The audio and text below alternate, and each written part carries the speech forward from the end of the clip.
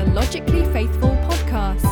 Your host is Khaldun Swice, Associate Professor of Philosophy at the City Colleges of Chicago and Tutor of Philosophy with Oxford University. This podcast is created to assist skeptics to believe and believers to think and articulate a deeper understanding of the ultimate issues of life. The opinions expressed are only those of the author and guests. Welcome back to the Logically Faithful podcast. This is Khaldun. If you have not done so already, please do leave a review on our iTunes website. This particular podcast and lecture is about engagement of culture with the three questions and the importance of logic in reaching a secular world. I hope you enjoy it.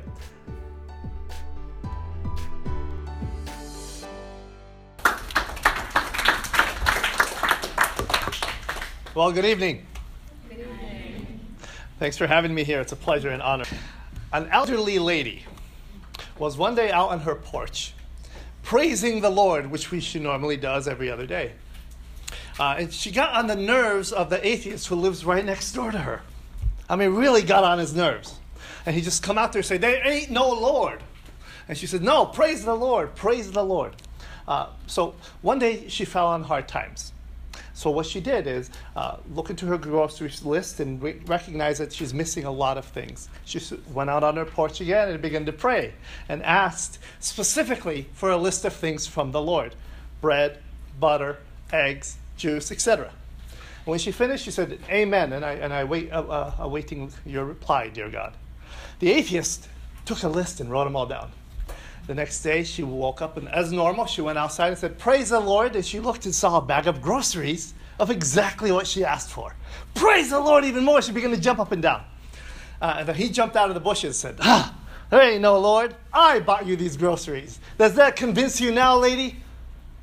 She looked at him, she looked at the groceries, began to jump up and down even more. "Praise you, Lord. Not only did you get me my groceries, you used the devil to do it." It talks to us about our presuppositions, how we see the world. An atheist can see a car accident or see something terrible happen and say, that's just an anomaly. A believer can see it and see there's a hand of God in this somehow. How we see the world influences how we perceive ourselves and how we perceive our theology or our ontology. Whether you're in the branch of the lady or you're in the branch of the atheist, how you see the world influences everything about you. So we need to see beyond that.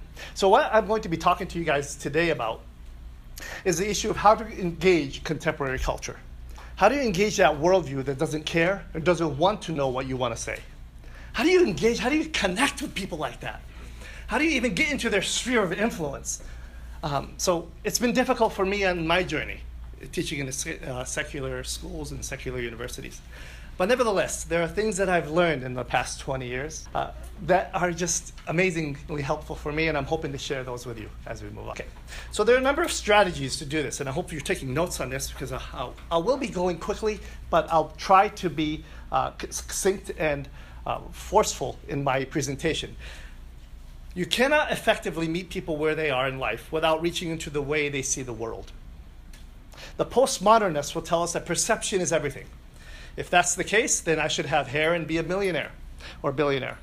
But of course, there's some truth to that insanity. Perception is how we see the world. A lot of us apologists, what we'll do is tell you that there's truth in the world, but we have to talk about objective truth. While the relativists or the liberal elite in culture will tell you there is no truth. What they're actually saying is we have different perceptions of the truth. Therefore, we cannot arrive at this numinous, this other truth beyond us. Of course, they all accept some type of truth. So even the Christian or even the worldview of the theist has to accept that we see things through our own prism. And the key is, how do we get closer to that truth as much as possible? One of the ways I found is a strategy with questions. Asking important questions of people will help us see deeply into their hearts and be able to reach them in a deeper level. There are a lot of literature throughout this presentation, one of which is Gregory Koukl's Tactics, a wonderful expose of ways to engage the contemporary world. So take a look into that, add that to your bookshelf. Gregory Koukl gives us two major questions to ask and to engage people with. Two questions that summarize and affect every single worldview out there. Two major questions. And I'll be adding a third one to his list. The two questions are as follows. Question number one is a definition question. What I mean by that is, for example, if you meet a Muslim and you tell him you're a Christian, you say, hey, I believe in Jesus too, high five. Yeshua, that's what the Jews call him, we call him Isa. Well, hold on a minute, before you give him the high five, ask him, what do you mean by that? Because what he means is dramatically different than what you mean. He means just a prophet, and God forbid you call him the Son of God. That is blasphemy, shirk, you'll go to hell for that. Oh, can we give our high five now? Not necessarily, because he means something completely different when he says Jesus than when you say Jesus. So asking definition questions is important to understanding where people are, and then we can engage them. Otherwise, you'll be talking in circles. A second type of question you can ask is an evidence question. An evidence question is a question that deals with rationality. It's a question that asks not only what do you mean by that, but what evidence do you have for that? Where is your proof, so to speak?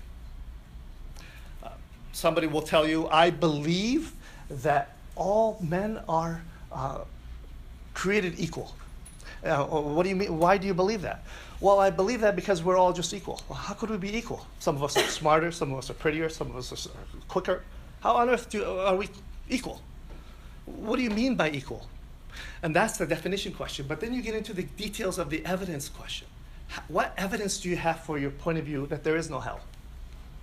And I'm going to get into some interesting points of view on that one, and I'll tell you what I mean by that. Well, before I do that, let me look at the last one. This is called an application question, and this is where I add to Coco's list.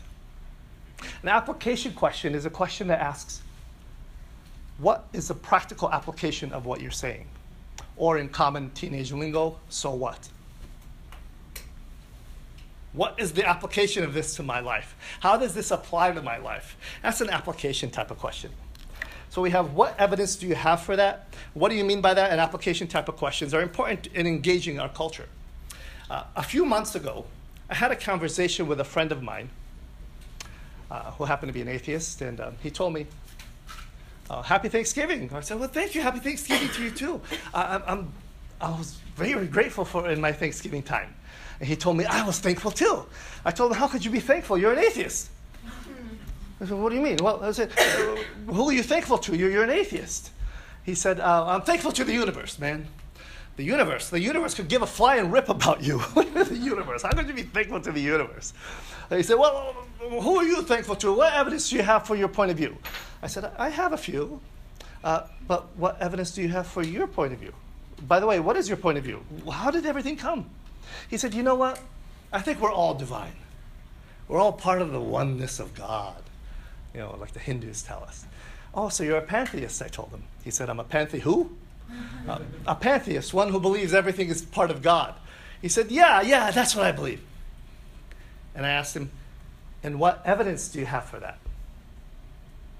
He just looked at me like I was a Republican with a shotgun. He wasn't answering my question. And look, nobody ever asked him that before.